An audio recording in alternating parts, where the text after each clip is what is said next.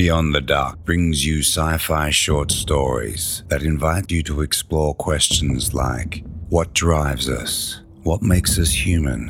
And what else lies out there undiscovered? Sub-Level 19 was nothing like the other floors at Machine Co. There were no alabaster workbenches, no spotless white carpets. Here it was dank, dark, and that noise. A humming, throbbing sound like a sickly heartbeat hiding behind the whir of a great machine. A large metal cage loomed out of the darkness, backlit by an iridescent blue monitor, on which a cursor blinked idly. A metal panel slid out of an aperture in the cage near the monitor, and suddenly the cursor came to life.